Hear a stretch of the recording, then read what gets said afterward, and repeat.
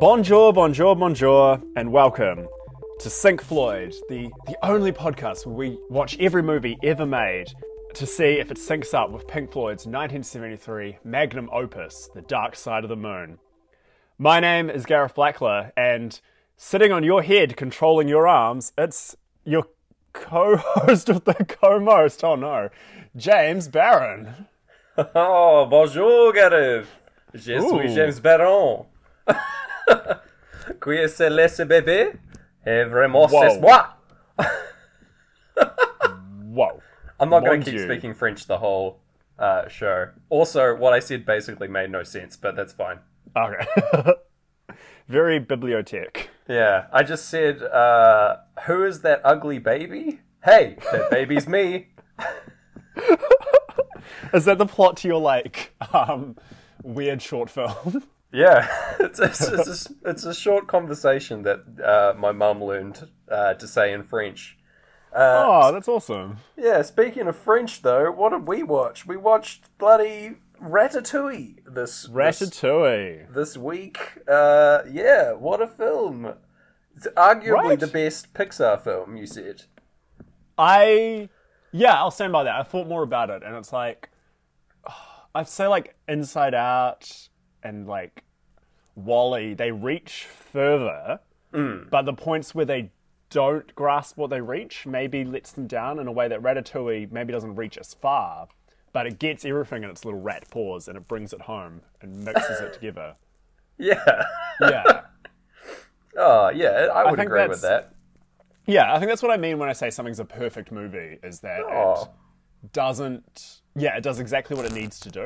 Whereas there's movies I like more that try something that they didn't need to do and succeed or don't succeed. But yeah, it's my Ratatouille thoughts. What's your relationship with Ratatouille? I don't have a very strong relationship with Ratatouille. It came out 2007. No. Yeah.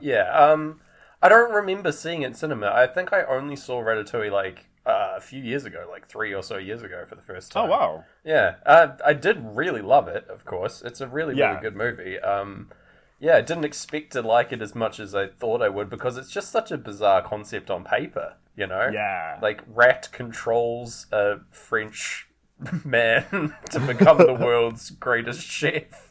Yeah. The person in the Pixar offices pitching that one must have got some funny looks, at the very least. But then, apparently, didn't all of their big pitches happen in one, meeting? Yeah, that's what I've heard. Yeah. Someone was like, old man flies away with balloons. Last robot. What kind of fever dream was this meeting? What what was going on? They just, had unlimited jelly beans in the center of the table. And were just, scoffing them all and just saying random nonsense things. House flies away with balloons. I don't know. Just mouth full of jelly beans. Feelings, what are they up to? What are they about? I've got so many feelings, Gareth. You would have felt so bad being the guy who's like, oh man, I'm going to wow them. Cars, what if they could talk? This is going to be so weird, so strange. And then nah, they're getting weirder. Nothing. Yeah. They had to go home and rethink their, whole perspective. Yeah. Oh, man. And their car as well. Just to add insult to injury. Their car's like, how was it? And he's just like, we're getting it made. We're getting 3 of them made, but I don't know, man. Wait, their car actually can talk? It's like a Knight Rider situation? Yeah. All right. Voiced by Owen Wilson as well. Okay. Yeah. Very good. Owen Wilson and Knight Rider would be so weird. Yeah. Wow. He could play both the roles. That'd be amazing. Oh my god. He's talking to himself? Yeah. Oh my god. That's great. Okay. Actually, I would kickstart? Kickstart. Yeah. I would kickstart a film that's every actor is Owen Wilson and it's a reboot of Knight Rider. I would probably pitch in some amount of money for that. Yeah. Yeah, cool. All right. Let's add that to our Patreon. Should we actually talk about this rat movie, Gareth? It sounds like such a good insult. Your rat movie. The rat movie. I love it. I love rats in general. I think they're underappreciated animals. Yeah. Did you watch Pixar's side piece for this film, Your Friend the Rat? I did not. I didn't know it's that very good. that Pixar had a side piece. For Pixar's one. got a few side pieces. All right. Don't tell its main chick, the Cars franchise. Oh wow. Cheating on them with all these other rat movies. Yeah. Damn. I've not that's seen essentially it's a pretty much 2D animation where Remy and Emile just talk about how cool rats are, and it's really good. All right. It's 12 minutes long, so I guess you could sync it with Shine On You Crazy Diamond, and have a good time. All right. I might do that and report back. Who knows? Please do. Because the audience are going to want more rat content after we've done what I'm threatening to be a 10-hour episode. All right. Yeah, it could well be. I don't know what we're in for. I don't know what kind of antics Gareth has planned, but I'm excited to find out. Oh no. I'm expecting a show.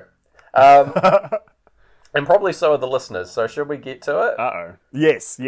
All right. This film starts with it's like a sort of Chef Gusteau biopic piece with we zoom in on a little television and Chef Gusteau's his life is playing out. We just getting the history of his French cuisine, restaurant, and philosophy, etc. And then there's a slow zoom on the farmhouse where Remy's busting out the window, and we get I love it when movies do this going hey, that's me. I bet you wonder how I got in this situation. This all film, it's missing is the record scratch, Right, yeah. This film legitimately does that. It's really silly, but I kind of like it. I'm okay with it. And it's worth noting the Speak to Me ends exactly when the TV stuff ends. Yeah. And Breathe kicks in once we meet our characters. Yeah. Our character. Yeah, we get introduced to Remy and his family and just basically talking about how shit rat life is. It does not look fun. Yeah.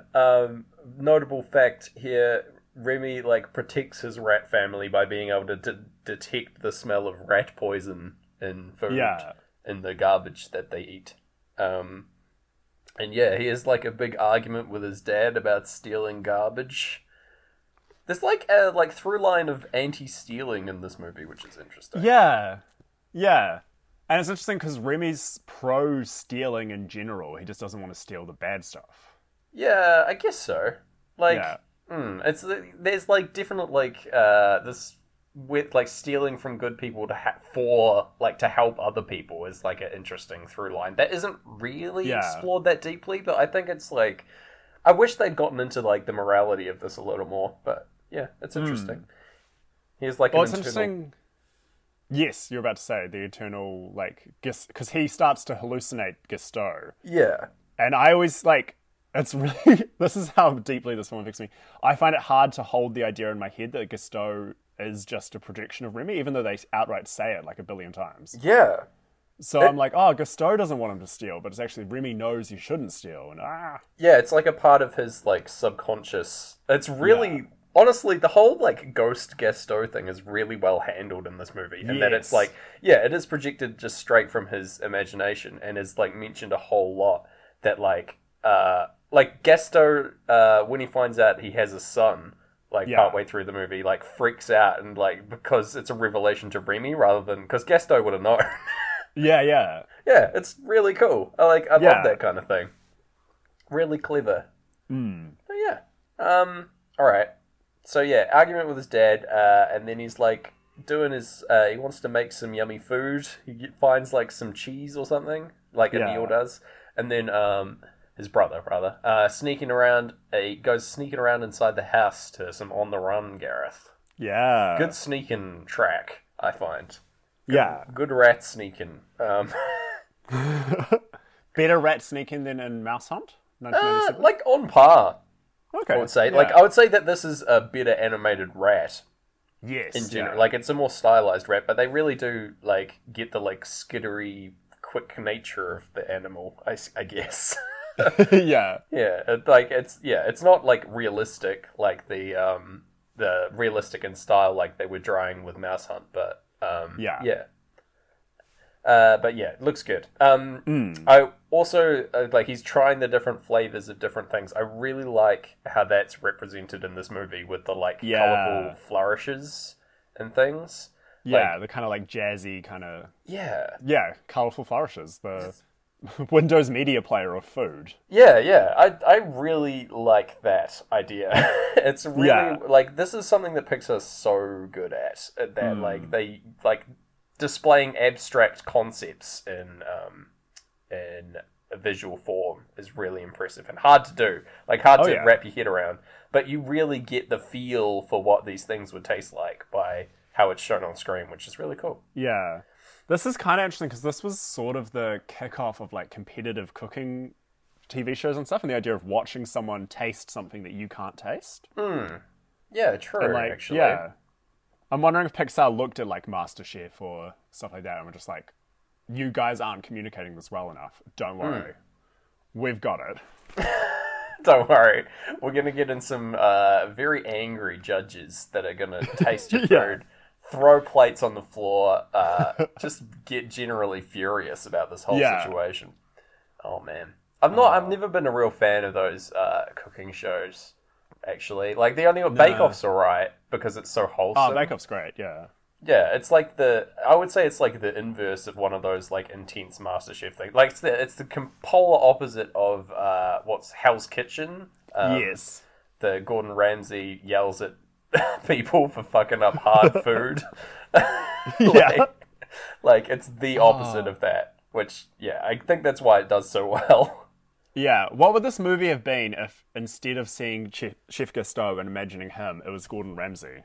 Wow, it would have been a whole different vibe. It's kind of similar in that, like, Skinner is kind of a hard-ass head chef throughout the movie. So he's sort of got that vibe. But he's so diminutive, he's such a little dude that it's hard to be threatened by him. So, you know.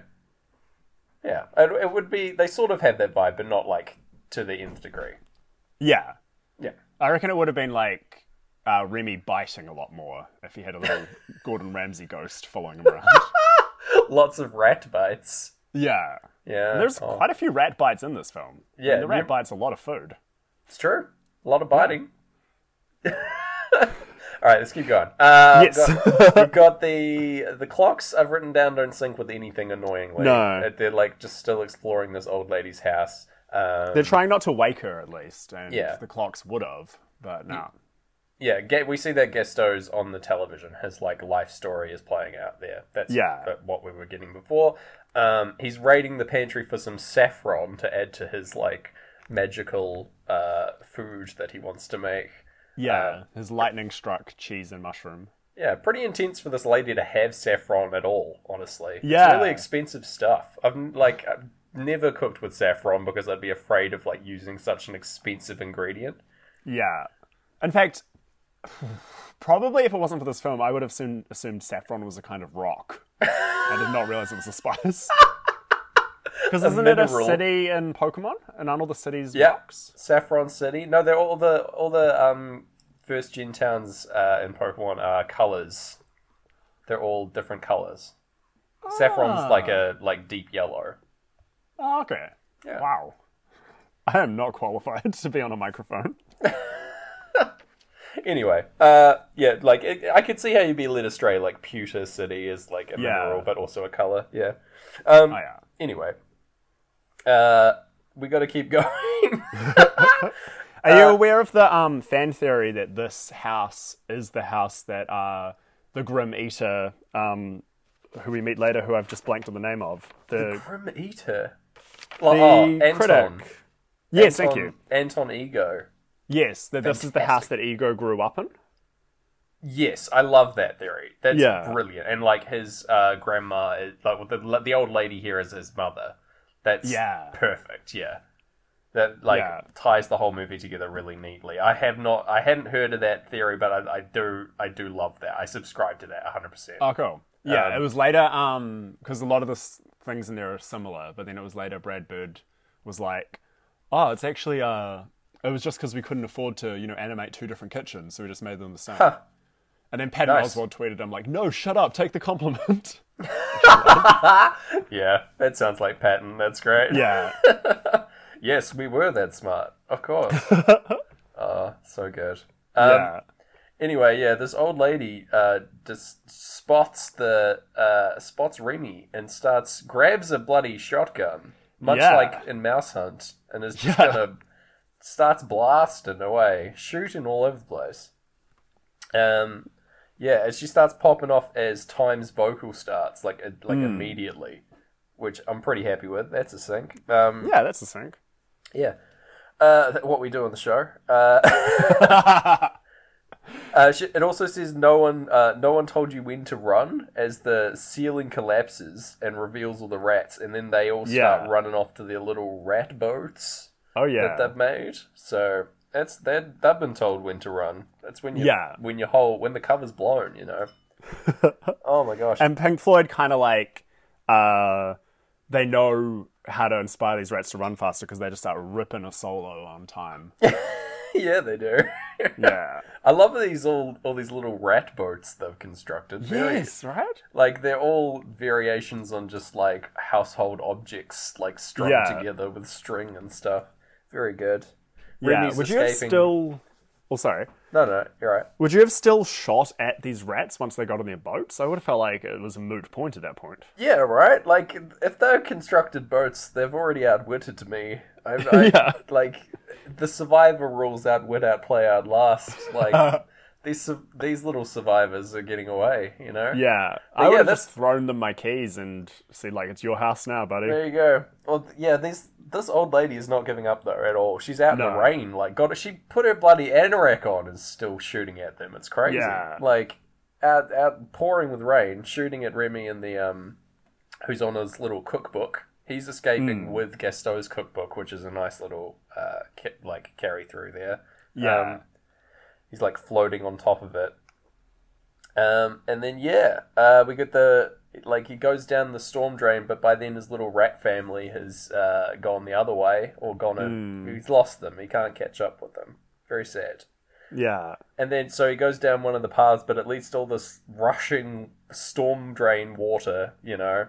Yeah. I thought that this was a very good match to Time. Just all this rushing water and a rat being thrown around. I'm like, this could fit with a music video. I'll take it.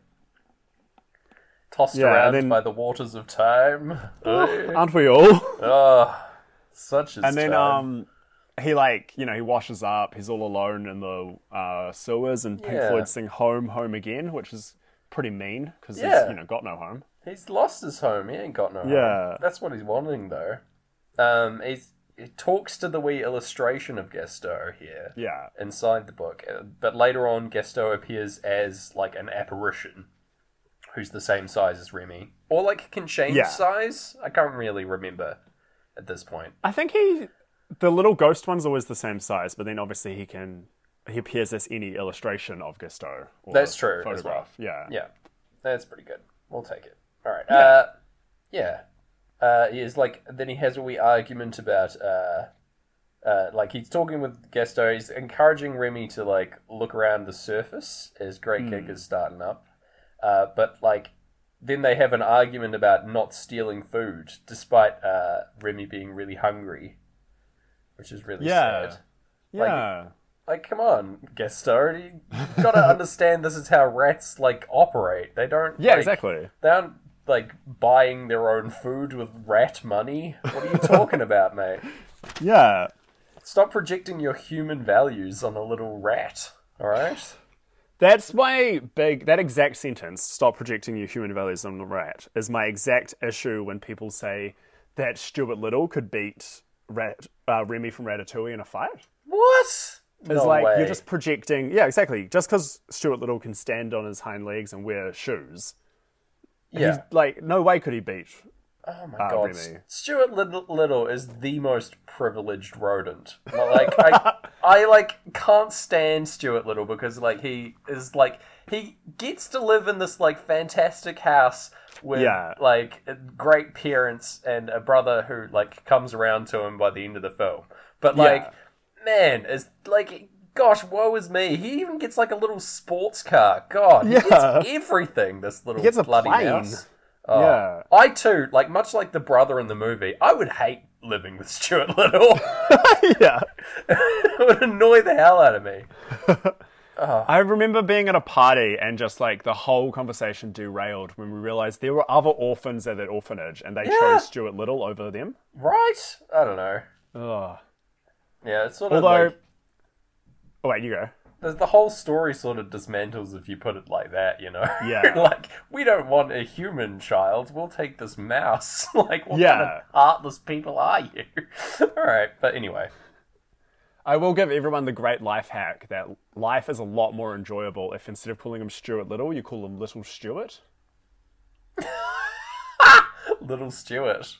Right? It works way better. Although, I think their last name is Little, right, in the movie. Am I wrong about that? No, that sounds... Yeah, because Hugh Laurie is Dr. Little.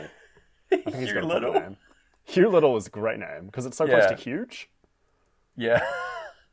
The one scene that I like in that movie is Hugh Laurie and his wife, or I can't remember who's playing the wife, but they're like just singing Heart and Soul on the piano. I love that. Oh. It's very, very homely and nice. Yeah. But we got to move away from that rat movie to this rat movie. 1 second before we do, did you know that film was written by M. Night Shyamalan? What? Man, like that guy has had such a crazy career. Yeah. Yeah, like before he was liked Ratatouille. Before he like became the joke of like here's the twist, like he was just doing films. He was just like making like regular family films and stuff like that. So, you know. Yeah. He's become famous for a certain thing, but only like quite late in his career. Oh, absolutely. And something he barely does. Like. Yeah, right? Yeah. Oh well. Anyway. He also did an uncredited rewrite on the teen film She's All That, 1999. Alright. Man, he had a weird 99. That was when The Sixth Sense came out and Stuart Little. Wow. Yeah, that's quite... Man, he was all over the place. I love that. Yeah. I love that. Yeah. Out there hustling, man. Oh, man. Did The Sixth Sense come out the exact same year as Stuart Little? That doesn't make sense in my head. Yeah, right? I feel like that there's at least 10 years between those two movies in my mind, but not at all. Okay. Do you know what it probably is you were probably old enough to see Stuart Little in cinema, but you weren't old enough to see... Only just. Sixth Sense for another 10 years? Yeah, probably right. That makes sense. I like that I've set you the very strict rule that you had to be 18 to see The Sixth Sense. It is the rules. There you go. Yeah. Oh, man. Okay. We gotta go. We gotta go back. Yes. Diving back. Oh, man. Gotta go back, Marty. Something's gotta be done about your kids. Much like Remy, who I keep wanting to call Ratatouille. Yeah. Much like Remy, we're going to crawl out of the sewers of talking about Stuart Little. Yeah. And get into Paris, man. We're listening to Great Gig in the Sky, looking at Paris. It's a pretty good vibe. It's a pretty thematic. It's a great vibe. The vocal solo going over the Paris skyline, really, really nice. Like exact when the dip in the solo when she it gets all quiet and we get to see we're like scanning across the skyline. Really beautiful. Into it. Yeah. I've never been to Paris. Never travelled overseas really, other than Australia. Have you been to France, Paris, France? I have not been to Paris, France. I haven't been to any of Europe. Oh, man. No. Someday. Yeah, when we're allowed to travel the world again, we will do that. Are you going to bring a rat to Paris? Don't think that. I think that's frowned upon on airlines, bringing rodents into a foreign country. No, who would do it? It was the guy we talked about in episode 4 who brought a rat to my 18th. Yeah. Oh, man. Shout out to that guy. This one episode's dedicated to you. Yeah. You are no longer an enemy for as long as this episode is playing. Yeah. Someone in the world is listening to this episode, you are no longer our enemy. Yeah. Only for this episode. Yeah. Do you think maybe that rat was giving him dance lessons, like controlling him? I kind of love that idea. Yeah. Yeah. It wasn't his idea to bring the rat to the party. The rat was controlling him the whole time. Whoa. Yeah. There you go. From like within his coat or whatever. Yeah. Jeez. Weird move. Party foul. Anyway, not an enemy. Gotta move on. Restaurant. We see the restaurant. We see Gastos is here, and the like giant sign is talking to him. And Remy goes in to check it out. We get like a scene of the kitchen, and we are introduced to our main human characters of the movie. Yeah. We get Linguini, bumbling at the moment like what would you call him, janitor, I guess. Yeah, garbage boy is the word they keep using. Garbage boy. Yeah. What a title. Yeah. Colette, who is like our main chef person in the kitchen here, and also head chef Skinner, who's the key antagonist at this point in the movie. Yeah, who's tiny. His hat's about as big as him, and I love that. Yeah. Yes, so there's an argument going on where Skinner doesn't want to hire Linguini after his mother has died recently. But yeah, eventually like relents and takes him on board to do the lowest of the low jobs. But that's like how you start in a kitchen most of the time, you know? Yeah. Like, that's where a lot of like chefs start doing the dishes, cleaning up. It's like you got to pay your dues, you know? So which is why Skinner gets so mad when it appears that Linguini is like altering the soup. Yeah. I mean, fair enough. It's like pretty messed up that he does do that. Yeah, I don't know why Linguini doesn't say like, "Oh, sorry, I spilled it and I was trying to fix it."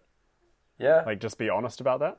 I think he's just so scared of being fired, right? Like, he has lost so many jobs and like is trying his best to keep this one. Yeah. Even if it means lying. But hey. Anyway, he's taken on board because Colette like quotes the mantra of Gaston, which is anyone can cook. Yeah. Yeah, which is another through line through the whole movie. And basically the theme of the film. Yeah. What is interesting though, and this is when I'm going to get to the theory that I promised I was going to parrot. Okay. So yeah, the moral of this film is presented as anyone can cook. But then there's a lot of stuff that's implying like, no, not anyone can cook. Like Remy is actually gifted. He's, has the ability to essentially see food. And that's why he's like so gifted. I suppose. And, like it kind of, is it saying anyone can cook? Like, or is it being quite elitist? And then you get, this was the comedian Eupha Dean's theory that he said backstage to someone else. And I was just sitting there politely.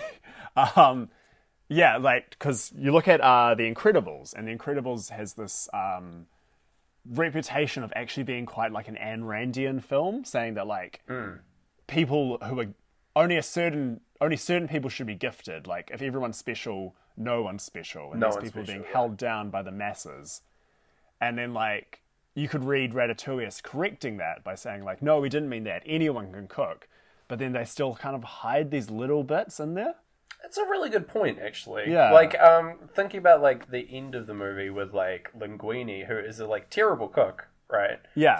And, like, is being controlled by Remy to, like, become good and become this famous chef. He, like, stops being a cook and is just a waiter at the end of the movie, like, as it resolves. Like, a better result would be him, like, helping out in the kitchen, I reckon, rather than him just being a waiter in this other restaurant. But, like, yeah, it sort of like muddies the message quite a bit. Yeah, right? That's a great point. Yeah. But then, like, you could look at anything, like any movie where someone has a talent could be kind of saying the same thing. So, like, it's true. It's just, I guess, like X-Men isn't going out there saying like anyone can save the day, which is a terrible example. But I've been watching the bad X-Men movies lately. Okay. So it's the only movie other than Ratatouille I'm capable of thinking about at the moment. It's like X-Men's like saying that people that are different are like often like they're often like just amazing people as well. Like they shouldn't be discounted because they're different. Like it's the inclusivity thing is the lesson of X-Men really. Actually, to be honest, X-Men was the worst possible hypothetical for me to choose. No, that's all right. Yeah. But anyway, let's think about that and continue on. Like I do like that theory. That's good. We'll see how that develops. Yes, I do like the line from Gaston here as well, the like figment of the imagination. He says, what can I do to help? I'm a figment of your imagination. Yeah. Which is great. Love it. And then, he's like, Remy like busts into the kitchen to like, is it accidental that he goes in there? Oh no, the soup gets messed up by Linguini, and so like has to go in to try and fix it, but like it's too scary. He's like skittering around, gets trapped. This is all He over... ends up in the oven and then under the oven. Oh my god, yeah. Yeah. It's very Chicken Run, kind of like scary. Yes. Yeah, threatening to create a rat pie. No good. Yeah. The guitar solo kind of does a big chudder when he gets chucked into that oven as well. Yeah, we're mid-time guitar solo here. Oh, money guitar solo. Oh, money guitar solo, yes. Yeah. Sorry. Yes. He does make his escape, but before he can, he's like, "Oh, I've got to fix this bloody soup." And so we get like a really like glorious cooking sequence of him just like jumping over this pot of soup, like angelically and stuff, tossing and stuff. But then gets caught by Linguini. Like traps him under and this iconic kind of camera pan around to show Linguini's watching it. Oh, really nice. Yeah. A lot of great like. I think all this stuff is obviously like heavily storyboarded. And, oh yeah, for sure. Yeah, so like like basically all Pixar movies look really great. All the cinematography and stuff is really good because of that process. I think like it's all so heavily storyboarded throughout that it's a very visually interesting movie for that reason. But yeah, oh heck yeah, yeah, bloody trapped under the colander and like trying to get away by pushing against it. Very cute. Yeah. But yeah, the soup goes out to the customers in this whole hubbub going on, and Skinner can't stop it, and he's like, "Oh God!" And then a customer wants to talk to the chef, and like Skinner, like to his credit, like sacks up and goes out there, you know, like he's like takes the brunt of it. But Linguini's afraid he's going to get fired, but it's all good. And, the soup was saved by this little rat, this little chef, Gareth. Yeah. Yeah. And kind of once these stakes have lowered, that the soup's good, is kind of when the softness of us and them is kind of starting up. Exactly, yeah. But it is also when Skinner becomes the them. It's true. There's more division in the relationship here, and that, like, Skinner's like, make the soup again. You can have a week to do it, to prove yourself, and then you can keep your job, you know. And then, they all spot... Is it they all spot the rat in the kitchen? Like, Remy, they all see Remy, but Linguini traps him in a wee jar. Yeah. Yeah. And he's sent out to kill him. And then, instead, they become the us of the us and them. That's true. They join together in contract through a very funny series of, like tossing him over the side and then rescuing him from the river. It's pretty fun. Yeah. And then, like, Remy wants to run away, but he runs back because he feels guilty, I guess, or, like, wants to help him. Yeah. Yeah, I think it's half he wants to help and half he also, he gets the chance to cook in this restaurant. Yeah. The line Down and Out plays over the tiny apartment that, like, Linguini has. Just a really crappy little apartment. Great view of the city, but, like... tiny, and he doesn't even have a bed. He's just got a couch that he's sleeping on. Man, I guess this is someone else's apartment or something like that he's living in, but anyway. Very small. Out of the way, it's a busy day is the line that plays over when they wake up in the morning as well. Yeah, that's probably our best busy day sync, right? Yeah, getting started. I always justify it by saying, like, we wouldn't watch a movie where someone wasn't having a busy day. But I feel like I can't keep giving movies an extra point based only on that. It's true. The only movie I can think of where people don't have a busy day is Clerks. Yeah. Yeah. It's a very unbusy day. Yeah. We'll probably get to that at some point. It turns out the soup that went out to that customer went out to a critic, and there's a good review of the soup in the paper, and so they're all celebrating that, and then but Linguini has to recreate the soup. So yes, but the plan as it currently stands is that Remy's gonna like crawl around inside the coat of Linguini, and like it's just biting the crap out of him. This is the highest frequency of rat bites. Apart from the like rat restaurant scene, perhaps. Yeah, over Any Colour You Like. There's a lot of rat biting. Yeah. I've written that's the official Any Colour You Like dance now. Pretend you're being bitten by a rat. That's great. I like that. I do also really love when they go into the like food pantry storage thing, and Linguini shows off all his like bites all over his chest, and instead of like saying anything, just does like 3 different screams of agony in a row. Yeah. Which I really love, just wordlessly saying his frustration. Really good stuff. Yeah. Also, like, nearly gets caught by Skinner in here, and then he like says he's getting familiar with the vegetables, to which Skinner says, "One can get too familiar with vegetables, you know," which is an amazing line. Yeah, so weird. Yeah, but then Skinner's lived a life. He sure has. He knows all about vegetables. Yeah, he's familiar. So yeah, here's the main through line in the movie here. Like, Remy can control Linguini like a big puppet by pulling on his hair from above. Sort of like a giant mech pilot kind of situation. Yeah. Yeah, like a very Pacific Rim. Yeah. But with a rat and a human. Yeah. Ratatouille is European Rim. Yes, we'll take it. Atlantic Rim. Yeah. Yeah. Yeah, oh my gosh. It's the giant mech of Linguini. We'll take it. What's interesting is this subplot, like, lasts almost exactly one album play. So the last time we see Remy controlling Linguini is during Brain Damage as well. Yeah. The line, "there's someone in my head, but it's not me," is also like perfect. It's like someone on my head, but it's not me. Really. Controlling Linguini, that works. I want to talk about what animals are controlling what famous chefs, James. All right, let's do it. I need to Google rodents real quick so that I can come up with some more creative answers. I don't know that many rodents off the top of my head. Yeah, it has to be rodents. Okay. Yeah. Exclusively. Yeah. Who's controlling Gordon Ramsay? Just a big beaver on top of his Yeah, head. I was going to say beaver as well. Yeah, big sharp teeth. That's why he's so angry all the time. Because he's just like, just like inside of his chef hat, there's like a beaver like just gnawing at the top of his head. That's why he's such a grumpy man. Yeah, there you go.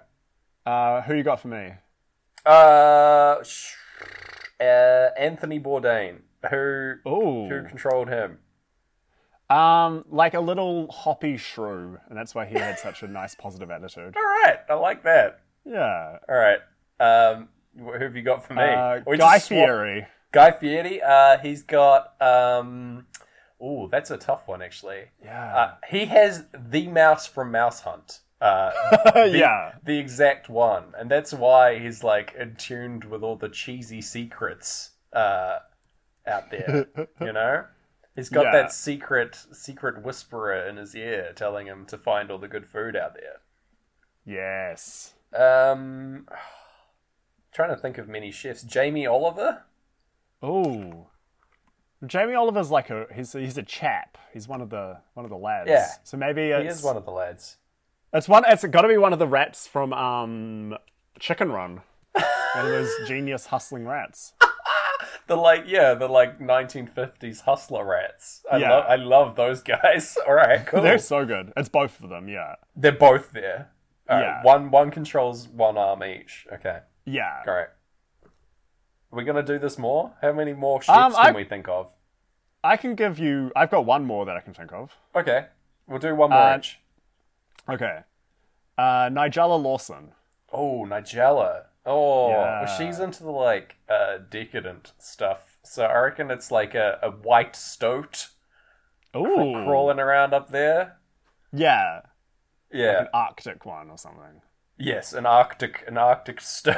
I don't know if they have. Yeah. I don't know if that exists, but No, neither. but that works. Okay.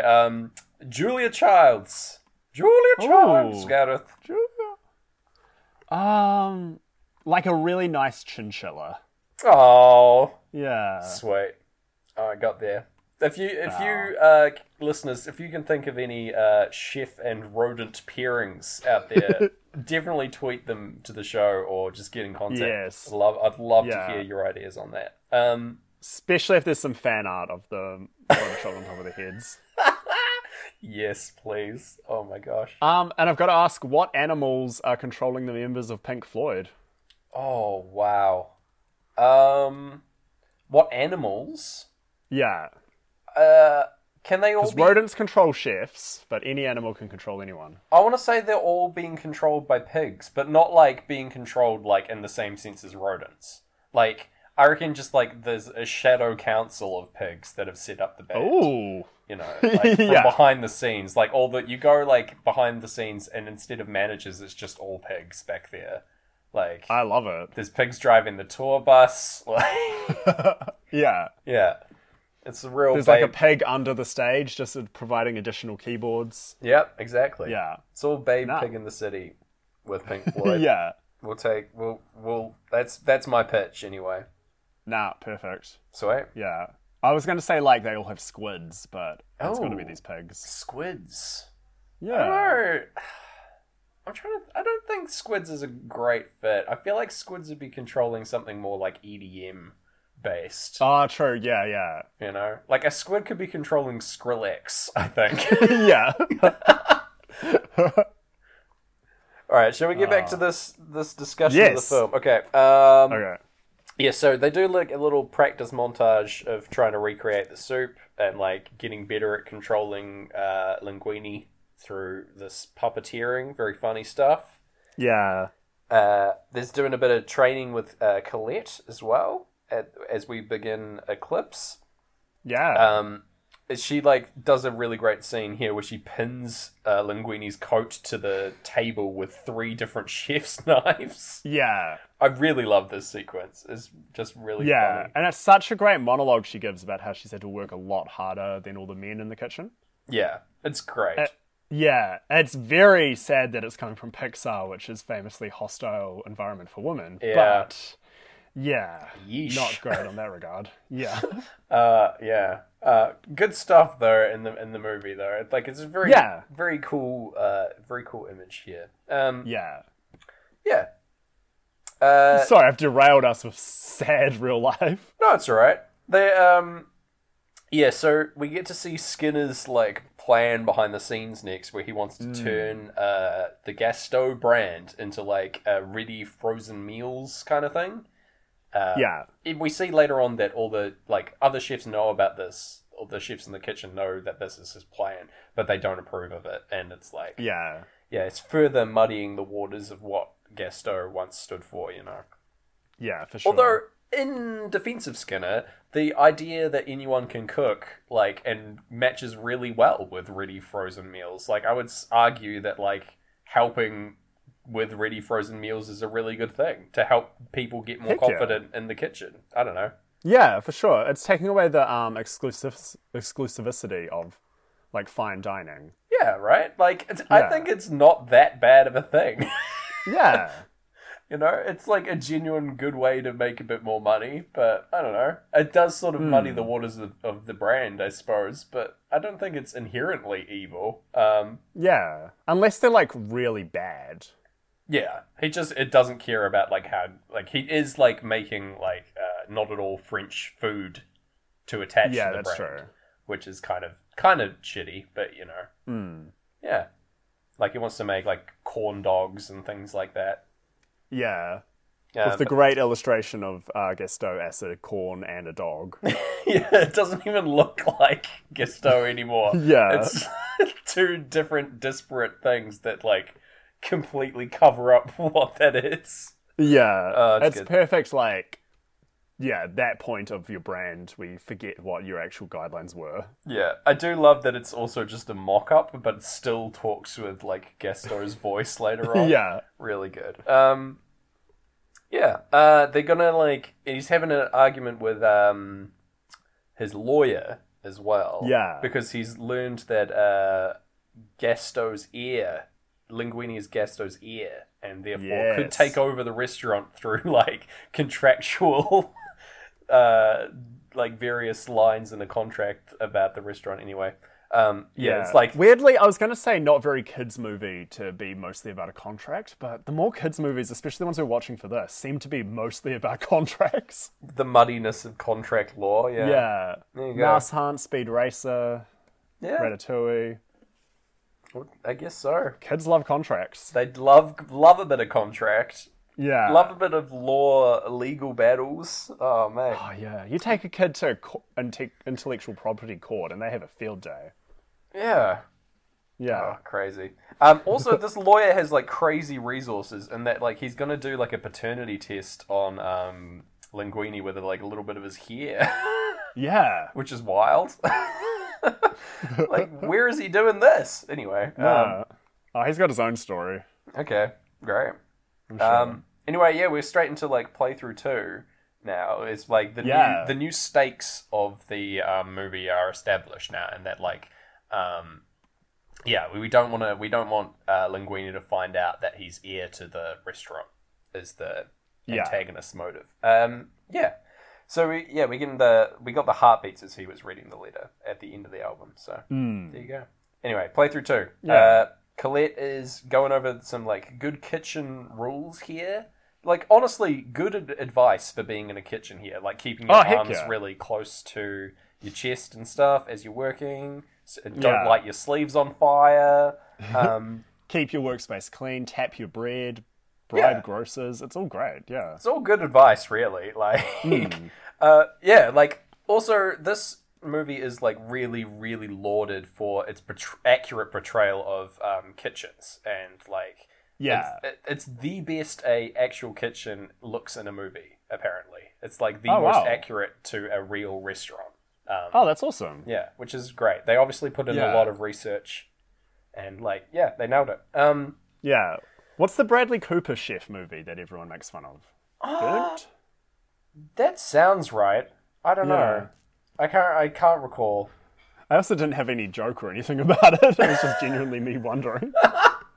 All right, let us Sometimes know, I forget what Google is and I just use James. Yeah. I often use Google instead of talking to people or living in mystery. I'll just find it out right now. Yeah. But anyway, that's you've been dissed for that, but I don't think that's too bad, James. I think you're all right. I'd rather know. If people want to know, you can just find out. I don't know. It's a thing that I do. I don't think like deep philosophical conversations about what Bradley Cooper's chef movie was called are going to enhance my life that much. Right? He says putting one on a podcast and expecting strangers to enjoy it. It's a challenge for the listeners. Yeah. Yeah, if you've got this far, the secret word is ravioli.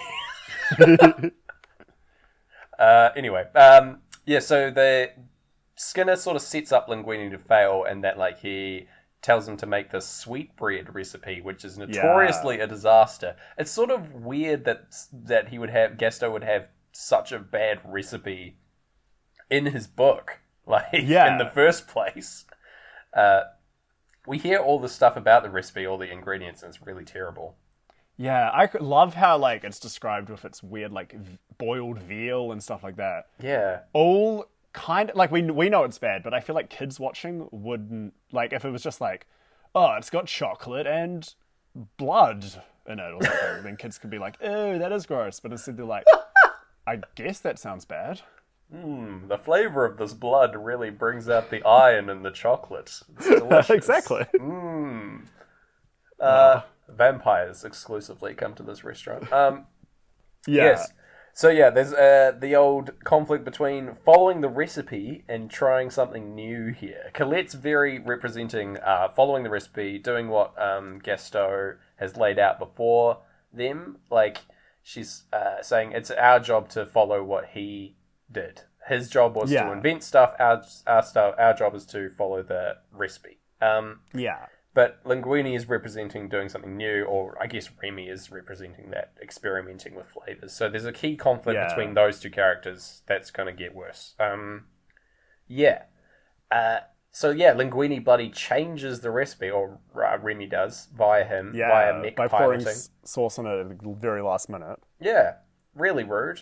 Completely undermines Colette here. I think this is, like, genuinely the worst thing that somebody does in this movie. Like, it's pretty gross. Like someone who's gone to the trouble of helping you and teaching you and just, like, instead of listening to them, like, completely undermining them in front of, like, all of your fellow employees. Sounds awful. Like, Remy is a bit of a jerk. Yeah, like, not a good look. Yeah. And also, like, forcing somebody else to do it, like, be the avatar for your own will. Messed up. Anyway, no friends with rats, eh? No friends among rats? Yeah, that's what they always say. Yeah, that's what's printed on the rat manifesto. The rat, the rat wall. Yes. Anyway, but it goes well. Everyone likes this new sweetbread recipe. And at the moment, Colette seems chill with it. We see her, like, sort of celebrating at the end of the day, but... yeah, it's probably sad because she's probably just used to this kind of nonsense. Yeah, it's messed up. Yeah. But anyway, Skinner also spots the rat in Linguini's hat and then, like, tries to catch him. But I don't remember how he gets away here. Like... just by coincidence, Remy's, like, stepped out for a snack. Oh, yeah. Yeah. As you do. Little rat snack. But yeah, then he, like, takes a different tack and tries to, like, sweet talk him with a bit of vino. Some old school wine in the office, try and get the, like, story out of him. Like, trying to, like, steer the conversation awkwardly towards rats. Yeah. Ever had a pet? Yeah. Pretty funny. Yeah. This is also... Oh, sorry. No, it's all right. You go. Oh, no, you go. Alright, I just like how cartoonishly villainous he is in this moment. Like, Skinner, like, goes more and more mad about this rat thing as the movie progresses, and he just becomes more and more obsessive about it, which is great. Yeah. He's, like, the most panicked. He becomes, like, a mouse hunt character. Yes, for sure. Throughout, which is good. But yeah, what were you going to say? This was when the clocks have kind of gone off around here, and I looked away and I was like, I feel like the clocks went off exactly when they realized the recipe was good. So I tried to rewind a bit with our, like, weird synced version of the film technology that we use, and it all stopped, and I had to restart the whole film over. Oh, no! Yeah. You're already, like, one playthrough through. That's like an hour of movie that you had to rewatch. Holy crap. But what I found out I could do is I can't skip, but I could... watch it back at 4 times the speed. So now I've proudly heard Pink Floyd's Dark Side of the Moon 4 times as fast. Wow. Is it good? Yeah. No. Okay. It kind of turns into a weird noise punk album. Like, Breathe sounds pretty good. Alright. It's like, breathe in the air. Don't be afraid to care. Oh, yeah. I'm back on board. Of course Breathe sounds great. Yeah. Best track on the album. Like, Fight Me. Oh, yeah. Yeah. They, like, the saxophones and stuff on Money sound terrible 4 No. times as fast. Oh, no. Okay. Yeah. Oh, well, thanks for doing that experiment anyway, even if it was unintentional. Oh. Alright. Cut back to the film. Remy is, like, runs into his little brother, his little friend. Yeah. Picking around on a piece of ground in your hometown, is the line. Like, so it's like coming back. He's bringing his family has come back into the picture. Yeah. And this is, again, where that key conflict about stealing comes in, where, like, Remy is arguing with himself, effectively, about stealing to help out his family and feed them little bits and scraps from the kitchen.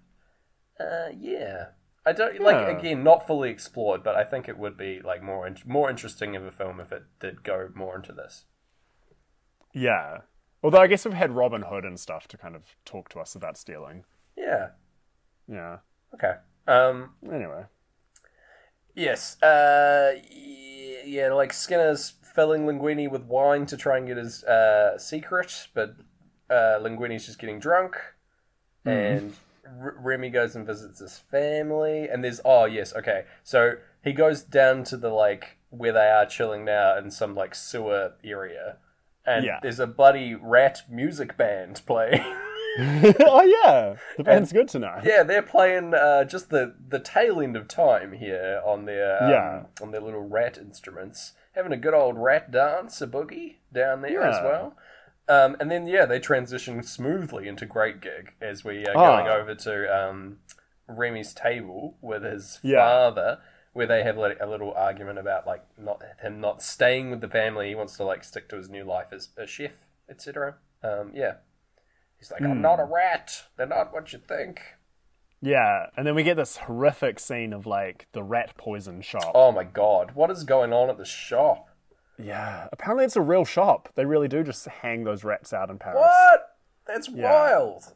I would not want to go in there if there's just dangling rats, like fake or real. I think it's like a weird way to advertise your product. Yes, for sure. It's interesting that like last great gig we had the beauty and joy of Paris, and now we're getting to see the like horrific way they treat rats. Rat killing. Yeah, the rat killing underbelly of Paris. Oh yeah. Yeah. There you go. They just hate rats. It's a famous trait of Parisians, I guess. The next bit is like he's controlling Linguini while he's asleep. Yeah. As money starts up, he's like been at the restaurant cleaning up all night. Accidentally gets that's still his job. Yeah, gets Linguini into a bad situation by like the conflict between Colette and him comes up, and that like she got undermined. Yeah. And yeah, he like gets him in a bad situation by like controlling Linguini and making him like give like derisive like rude glances to Colette, but because he's asleep. One of these glances as well is redone in Onward. No, Onward? Heck, what's the Onward's cool the Pixar? latest one. Yes, yeah. Yeah. So the half-summoned dad is all dressed up and wearing sunglasses as well and does a similar look to a police officer. Yeah, they do. Yeah, that's a good bit. That made me happy. Yeah, nice. It's a funny sequence. Like, it adds like a lighter side to it. But yes, for it's sure. Definitely a serious thing happening. Also, it gets worse because like they transition outside and like because Colette's like going to leave on her motorcycle and like he tries to tell Colette about the tiny chef that tells him what to do. Yeah. But she's like freaking out, and then like he like Remy like forces him on her. Yes. Like, forces a kiss on her. She like likes it, but like bad. Yeah, it's messed up as well because it shows her about to pepper spray him, and then instead she like enjoys the kiss. Yeah, and it's like, ugh, not a good message. I don't know, Pixar. Don't know about that one. Kind of after what we've read about you 10 years after this movie came out. Okay, I see why you've put that now. Yeah. Why you think that's well, not why you think that's okay. What environments led to that, but you know. Yeah. Icky. No good. Icky. That's X A through F and then icky. Icky, yeah. Pull that volume out the encyclopedia. The encyclopedia. Anyway, yeah, so now they're like a thing. It's all good. They're like dating or whatever. So we're going to keep going past that. Cut to Anton Ego's crazy little office here with the like vaulted ceilings and like massive portrait of himself. What a power play. I love this whole aesthetic. He's like basically one of the vampires that I was talking about earlier. He's like a real life vampire in this world. His office is shaped like a coffin. His typewriter's shaped like a skull. It's so good. Great. This dude has his aesthetic on lock, yeah. Gareth. It's amazing. We should all be so lucky. Oh, man. I love Anton Ego. He's got such a great vibe. His whole, like, walk and demeanor is, like, spindly and terrifying. He's fantastic. Like, the fact, like, people don't understand his jokes and witticisms. So good. He's got, like, big, like, Empire from Star Wars energy as well. Yes. But yeah, like, he's honestly so much of a better antagonist than Skinner is.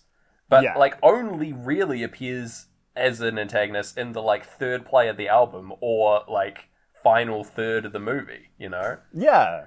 Like, he's, like, basically completely... He hasn't been in the film up until this point, and we're, like, over an hour in. So, yeah. Well, you catch a glimpse of him at the very beginning.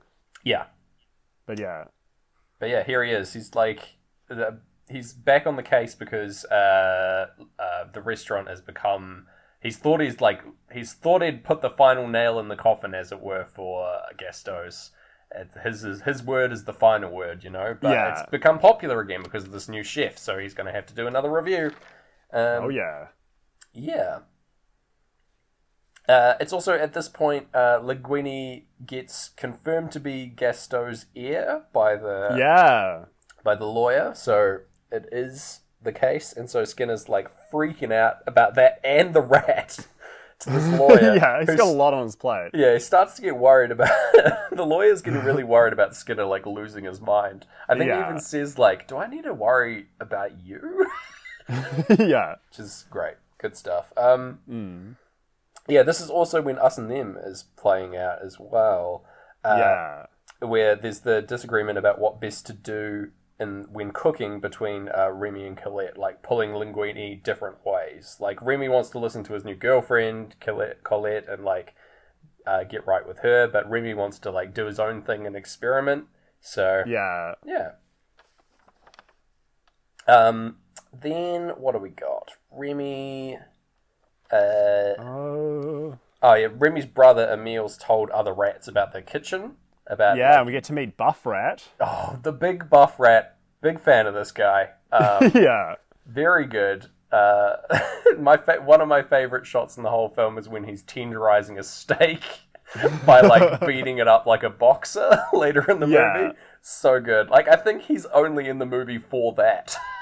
Yeah, pretty much. And he's at the very final restaurant scene having dinner with a tiny, tiny rat and just showing off his, like, rat muscles. Amazing. I think he's also, like, carrying forward the, like, sort of mafia aesthetic that the, that the rats have. Like, they're a huge family, and so the neat transition is that they're sort of like a mob kind of family.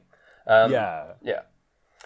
So, there's, like, further conflict re-stealing here, and that, like, now he's an accessory to like helping out his whole family, getting like worse and worse as more people get told by Emil. He's feeling more and more guilty about it. But Remy like busts into the office to like get the key to the kitchen or whatever, and finds out about Linguini being the heir to the restaurant. But also Skinner shows up and they have like a chase sequence where this is kind of the most bizarre part of the whole movie, and that like Skinner is chasing down this rat on like a moped throughout the streets of Paris, having like a massive chase sequence. It's just chasing a rat holding some paper in its mouth. Yeah. This is the most Stuart Little the movie gets, I would say. Yeah, for sure. Very cartoony, like, Skinner does these huge jumps, Remy does these huge jumps. Yeah, like gliding with the contract in his mouth. Yeah. It's pretty silly. The one good thing to come out of this is that Skinner accidentally does the tablecloth trick by trying to, like, grab at a tablecloth as he's falling into the river. Very nice. There's a like date that continues on unnoticed as he like pulls the tablecloth off the table. So good. I feel like you can do the tablecloth trick. Am I wrong? I've never done it. Oh, okay. I would love to give it a try. I feel like I would love to like that to be my thing, that I can do that. So maybe I'll practice that. Okay. That can be your series arc. My series arc, like by episode 100, I'm like able to do that. So look out for that, listeners. There's a whole podcast being recorded, and we just keep hearing this like, and it's of you pulling different tablecloths. Various tinkling glasses in the background. Yeah. Lightly muffled swears. Yeah, it's great. Okay. So, but the Remy gets back and somehow like hands the contract over, and Linguini is discovered to be the heir, so it's all over for Skinner. He's out. He's done. Yeah, it's a bit rude that he just gets fired. Yeah, kind of. Yeah, like he's still probably a good chef. He's just, shows how much those other chefs disapprove of his like frozen foods idea. I guess he's like the only one on board with it, and just like was gonna like get all the money for himself. Maybe he wanted to shut down the whole restaurant in general, and just do maybe that could be it. But it seems to me to be a little bit harsh to get cut up over that, but hey. Anyway, it's all going great. Linguini is like declared as the new owner. They move into like a new house that like I guess was Gaston's mansion or whatever, where he used to live. It's not super important, but hey. Or they can like just afford it now. Yeah, I guess so. Yeah. But they the more and more rats are wanting free food, so it's getting worse and worse. Yeah. And Linguini's like talking to the press, but he's claiming the success for himself because he can't say that there's a little chef that tells him what to do. Yeah. To everybody. At least he gives Colette like quite a big shout out. He does, yeah. But that like hurts Remy's feelings because he's like getting none of the credit. So again, it's sort of just the antagonistic relationship between those two characters. Yeah. Pulling Linguini each way, you know. Yes, Skinner also calls the health inspector on Gastos at this point because he suspects rats' involvement.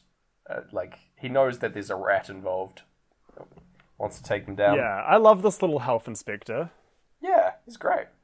Poor little guy. Seeing him like with his huge amount of papers and how busy he is. Exactly when we get these like buzzers and Any Color You Like, which kind of just made me realize, Any Color You Like is a sad song as well. Oh, totally, yeah. It's just, it's an instrumental song, but it's just, very, very smooth, very sad.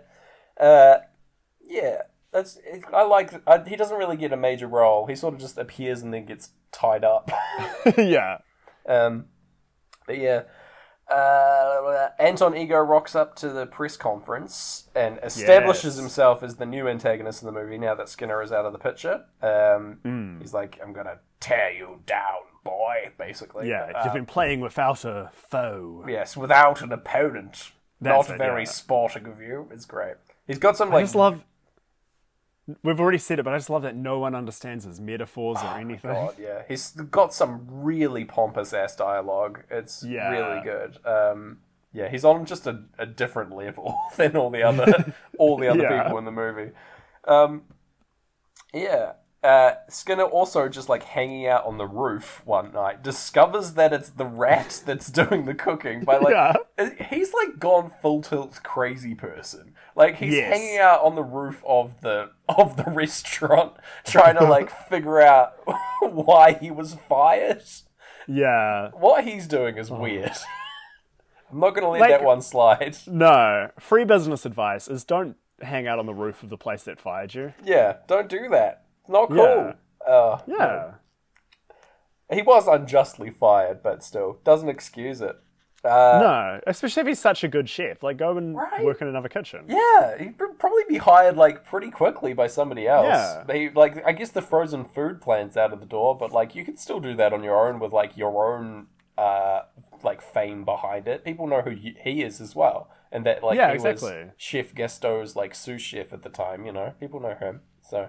Yeah, and like down the line when he kidnaps Remy, he wants Remy to make him frozen food. So like, it's true. He clearly, he could have just started doing that anyway. Yeah, he's got a less friendly face. I think is the issue that he can't use to sell more stuff. You know. Yeah. A little like corn dog with his angry little grin on it. I'd be into it, but I doubt other people would. Anyway, Yeah, but Remy's all pissed off at Linguini for taking the credit and offering Colette the credit as well. And so, in retaliation, he lets his entire rat family raid the kitchen. Yeah. Over brain damage playing. These rats kind of drop the food on the beach, which I really like. Yeah, it's really good. Like, Linguini comes back to apologize, and the rats are like hiding all over the kitchen in various spots. Yeah. I do really love the rats like curled up on the black tiles on the ground, hiding there. I think that's a really neat touch. They're all hiding in various like funny positions, holding a bunch of food. Yeah. And then stuff. Emil is like holding a bunch of asparagus, hiding, and like constantly eating grapes and just getting more and more grape shaped. Yeah, he's got like heaps of grapes in his tummy to the point where his like tummy is all distended by all the grapes in him. I guess he's like eating them completely whole, which is pretty wild. But like who can blame him though? Grapes are addictive. Grapes are the crystal meth or brushing your teeth with apple cider vinegar of like the fruit world. I don't even know if that was on mic, but hey. Yeah, like they are definitely the point that they come in a bunch, right? So you can't really justify having like one or two. You've got to if you're eating them off the vine, as I am wont to do, and like so you live a luxury life. On my hedonistic couch, I like just am fed grapes. Yeah, like, you want to eat the whole bunch, right? It's like, you feel like you're committing to the bit. It's like opening... Especially if there's one left, which happens to a meal. You're going to eat that grape. It's rude to just leave one grape. Right? It's like, like a box of biscuits or something. You'd feel bad, like, if there was only, like, 1 or 2 biscuits left, so you may as well finish the packet, right? I don't know. Yeah. Although my family still roast me for, as a kid, I would always just leave 1 biscuit for everyone else. That's messed up, dude. Don't do that. What? That's rude. What if Mum really wanted a squiggle and at least there's still one for her? But the point is that it's rude to eat all the other squiggles. Yeah. There you go. It's too late, like, token act. Yeah, it's like the barest minimum you could do, you know? Alright. Yeah, there we go. Lesson learned. Yeah. You're welcome, Garrett's You've mum. got through to me more than my parents could. Had to spell it out for you, Dan. Yeah. Oh, man. Yeah, so, anyway, he's filled with these grapes, and then, like, something, like, falls onto his back, and he shoots them out, like, powerfully into the back of Linguini's neck, like a little automatic rifle or something. It's crazy. Like, probably the most cartoony this movie gets, I would say. Oh, absolutely, yeah, turning a rat into a grape gun. That's what they should put on the back of the box. Like, if one of the, like, special features, or, like, you know, where they, like, list on, like, B movies all the different things that happen in the movie, like, selling points, or they used to do this anyway. Like, rat is a grape gun. Explosions. Yeah, right? That's a good one. We'll put that on the box. Oh, okay. Yeah. Probably in the podcast description as well, who knows? For sure. So... Yeah, that's... I guess they're all discovered and Linguini, like, flips. He's like, they'll be treated like pests if they come back now. So, yeah, it's not like... I guess you could say the band they're in starts playing different tunes. Yeah, hell yeah. Hey? Oh, yeah. That's great stuff. Oh, thanks. Oh, mate. That's what this podcast is, right? Yeah, it's just us turning into, like, Beavis and Butthead, basically, and...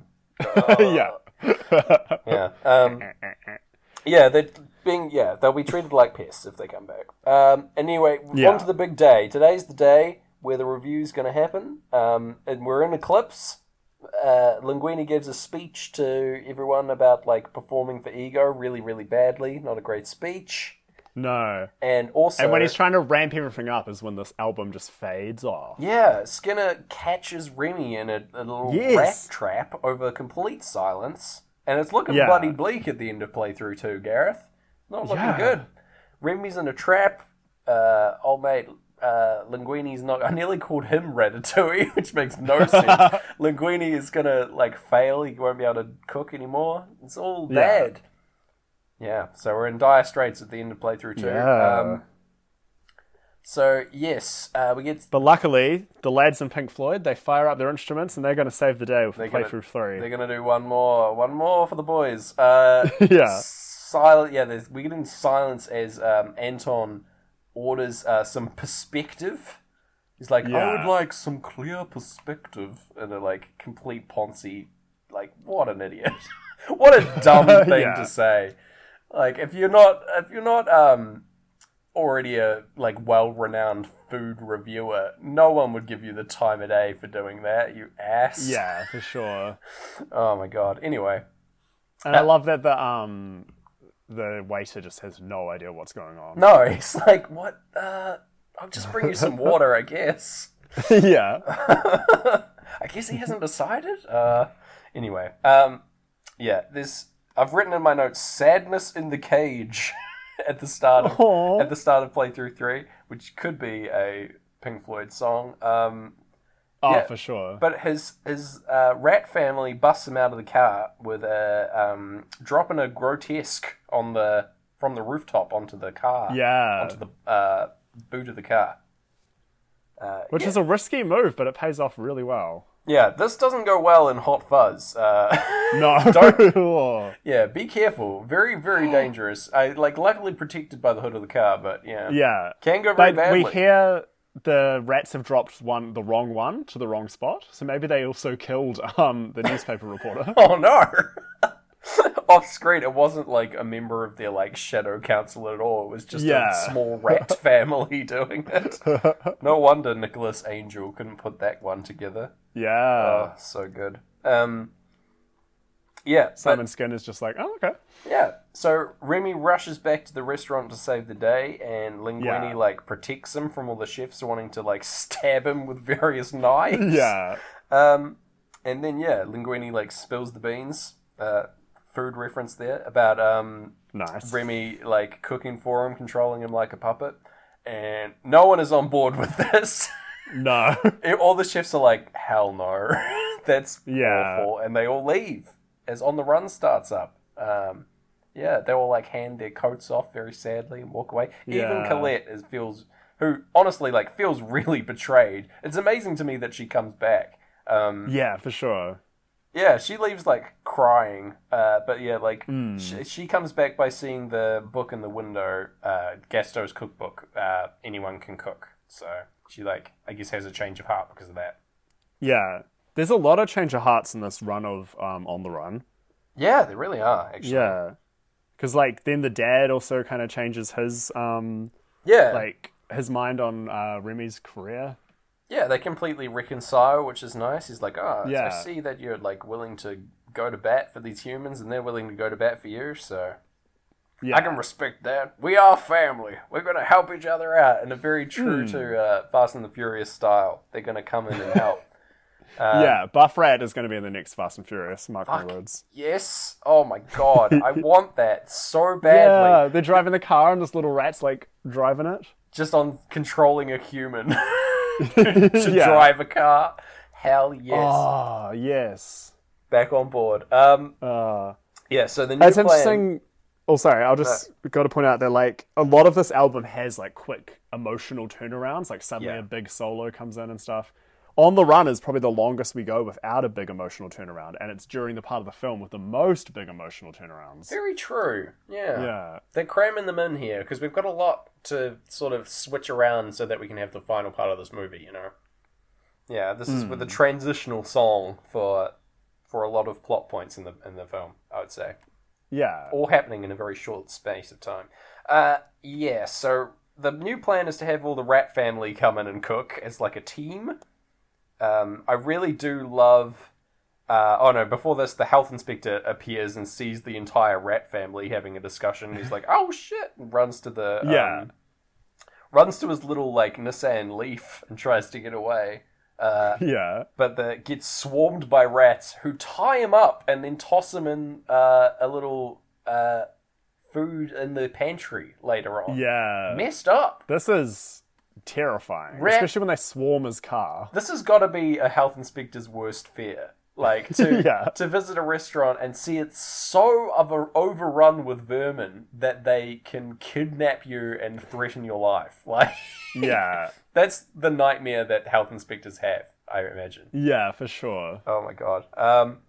We also only see the health inspector during instrumental songs. Hey, that's a nice little touch. Okay. Yeah. He's in his own vocals. He's in his own little silent movie version of Ratatouille. Yes. I do like that they wash all the rats with the industrial dishwasher here, the little like machine.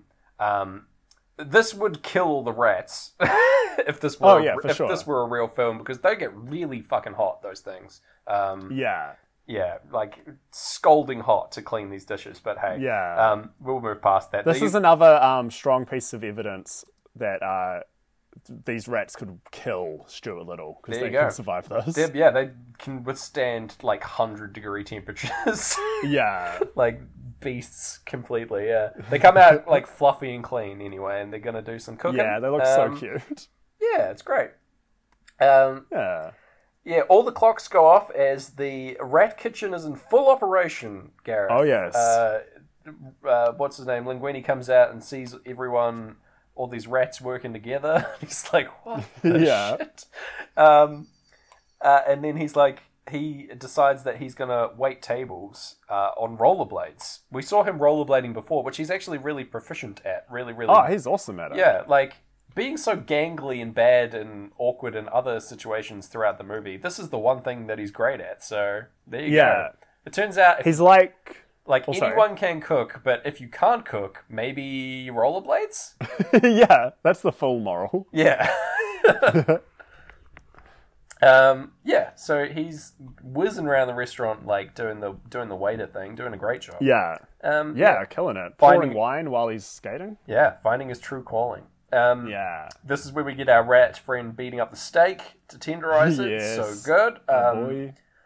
Colette comes back to help, nearly throws up, but yeah, she's like very quickly on board with this whole rat kitchen situation. Yeah.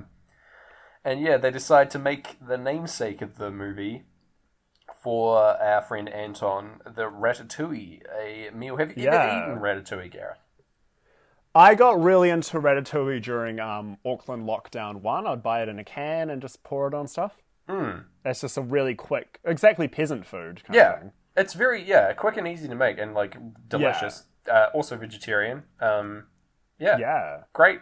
I am a big fan of Ratatouille, honestly. Heck yeah. Yeah. It's kind of everything I like in that it's saucy and full of things. Yeah. It's just, Which sounds like I mean something else, but hey.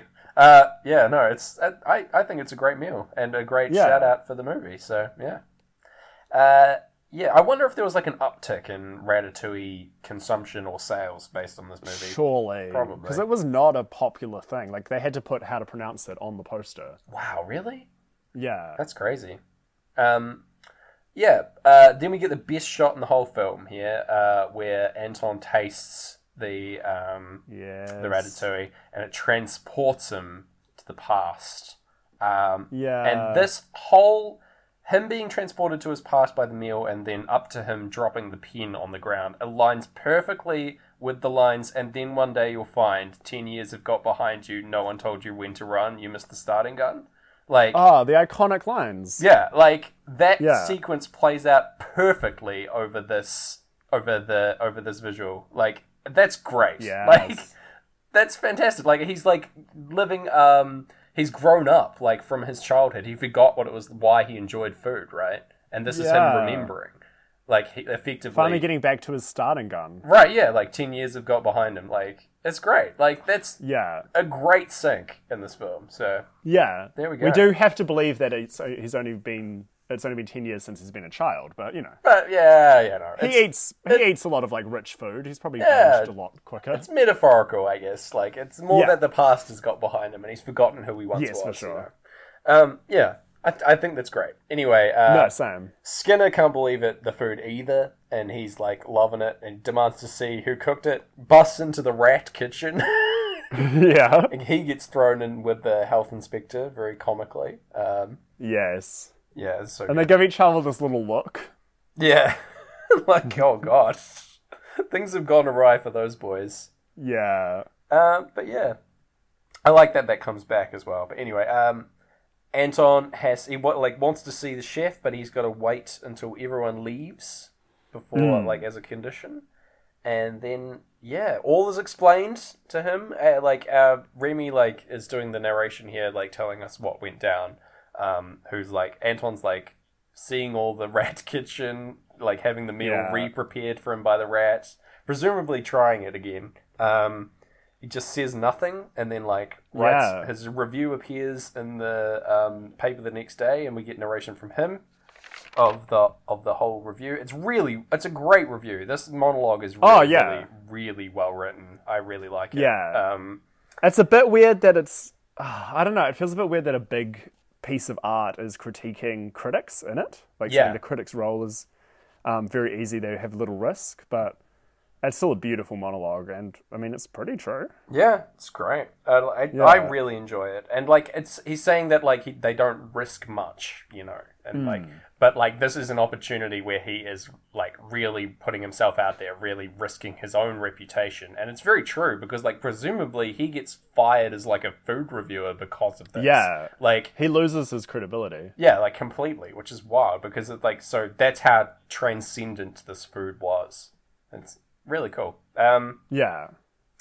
Anyway, the restaurant gets shut down soon after the review comes out because, like Remy says, we couldn't just leave those guys locked up. So I love that this is revisited. But yeah, they open a new restaurant that is funded by Anton, who's like become a like small business owner rather than a food reviewer. Yeah. Yeah, so he's backing this rat restaurant named La Ratatouille. La Ratatouille. Yeah. Really good, really cute. And there's a little rat dining section up above the restaurant, up in the like garden bit. Really sweet.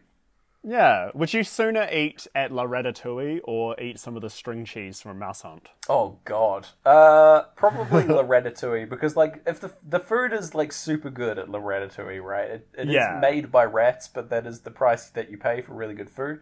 I just like the string cheese kind of freaks me out in Mouse Hunt. Yeah, it makes me deeply uncomfortable. It doesn't look that appetizing, honestly.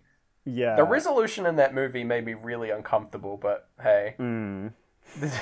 I would say that Ratatouille is a more wholesome rodent-based food film. Yes, for sure. Yeah. We learn to love all rats as opposed I don't to know like if that's, one mouse. Yeah, I don't know if that's a hot enough take to like put on the box as like a box quote, but hey. That's what I'm going to say about it. That's as far as I'm willing to go. But yeah, we get the great gig vocal as we zoom out to the Paris skyline. We see the sign. Yeah. And that becomes like the end title card of the movie. And then, that's it. We get the dip and the great gig vocals is a perfect sync to the credits as well. So, yeah, for sure. Yeah. And then we get these really fun credits of like mouse mischief. And then when the regular scrolling credits kick in is exactly when money kicks in. Love it. Yeah. You love to see it. Yeah. Love to see it. Amazing.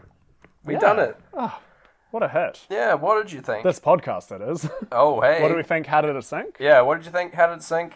Money, it's a hit. James, I mean, this is just me, but, you know, in many ways, the work of a podcaster is easy. We risk very little, and yet we enjoy a position over those who offer up their work and themselves to our judgment. Yeah. You know, we thrive on negative criticism, which is fun to write and read. But the bitter truth we face is that in the grand scheme of things, the average piece of junk is probably more meaningful than our criticism designating it so. Damn, ain't that But there are times when a podcaster truly risks something, and that is in the sinking of Ratatouille. Hell yeah. Hell yeah. Big agree. Yeah, I think it synced pretty well. Synced up pretty good, baby. Yeah.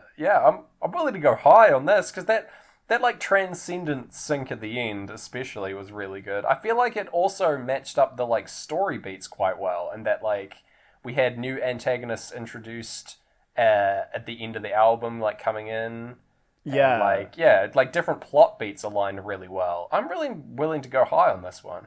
Yeah, we had a lot of thematic syncs and like emotional vibes and stuff. Yeah. What we kind of missed was like they didn't all start exactly when the songs started or when the big changes happened. Yeah, but then they kind of caught up. Yeah, a lot of stuff like took place in different songs as well. Like the thing with the On the Run thing earlier. Yeah. Yeah, like I want to go high. I want to go higher than Mouse Hunt. I want to go like 9. Whoa. I don't think you've given a 9 yet. Yeah, I'm feeling really confident about this one. So yeah, okay, that's a strong score from old JB. What do you think? I don't know. I don't think I can give a 9 unless we retroactively put Moon up, because Moon was very good. Still the perfect That's a great sync. point. Oh, okay. Yeah. Should we go 8 then? I think we're going to have to do 8. We can give it 8.05, so it's higher than Mouse Hunt. Sure. Okay. Which is us just like rewarding this film for being a better film. Yeah. No, actually, we can't. For the record, we never rewarded based on film, just so people are furious at that. Okay. But yeah, 8.05? 8.05. Yeah. Marginally higher. Okay. As if the little 0.05 is controlling the 8. Ah, there it is. Hey, the rat controlling the scores. There's little rats on top of our heads making us do this, so, you know. What animal would be controlling me based on my vibe? And I won't get offended. Are you sure? I don't know. I'm trying to think. I can't think of anything. Do you have an animal for yourself? I can't think of one. I mean, I'll probably say like a Labrador is controlling me. Okay. Yeah. I need to be taken outside a lot. Otherwise you start getting sad. Yeah. Oh, Oh. I don't know. Yeah, I'll probably say you've got like a cat controlling you. Sure. Okay. I would have gone something more like Weasley, but Oh no. something I would. Yeah. I don't know. I don't have a lot of faith in myself, I guess. But Oh. cat, I'm happy with. But I'd be like, Okay. I'd be like a tabby cat. I'd be like, yeah, not like a purebred cat. I'd be like a street cat. Yeah. Yeah. Okay. Yeah, but like, street cats are cool. Yeah. Yeah. Yeah, we've all seen Equally Oliver. lovable. Yeah. Oh no. I'm worried this is going to transition into us watching Cats next. Weirdly, let's get to our next film. I Okay. actually have worse news for you. Oh no. Worse than Cats 2019. Yeah. Wow. Okay. Okay. So we've we've had two sentient rodent films in a row. It's Sentient Rodent September. Yes. Yeah. Uh-huh. And it's kind of, it's the talk about them and like the way they've all found new family and Yep. stuff. It just reminded me of this little guy who found a new family in a place you never would have thought. And this little guy is Vinny Chase, and his new family was his three bros, his like entourage that helped him in a new world of Los Angeles. I'm talking the beloved cinema characters of E, Johnny Drama, Turtle, Roger Waters, Richard White, David Gilmour, The extended Pink entourage. Floyd, Gareth Blackler, James Barron were all together in our Entourage the movie. All right. Hell yeah. I am so sorry. That's fine. I'm ready. I'm excited. I'm ready to learn what Entourage is, for one Yeah. thing, and become part of an entourage. Assumedly. Like, I guess I Yeah. get mailed, like, as soon as I watch the film, I assume I get, like, my membership card. So, Yeah. It's the Okay. biggest entourage of all. great. Yeah. Yeah. Until then, I guess. You Oh know? gosh. Until then, well, I've been Gareth Blackler. Je suis James Barron. Oh. Check us out on all the social media at Sync Floyd Pod, and we'll see you on the dark side of La Lune. Le Lune. On the dark side of Le Lune. I feel like, is that right? Well, La Lune is female, but La I figured if Luna. Pink Floyd is singing it, it's a bro moon. Okay, the big bro yeah. moon. Alright, goodbye. See you on the dark side of the big bro moon. On the dark side of big bro moon. Whoa, Whoa. oh, oh.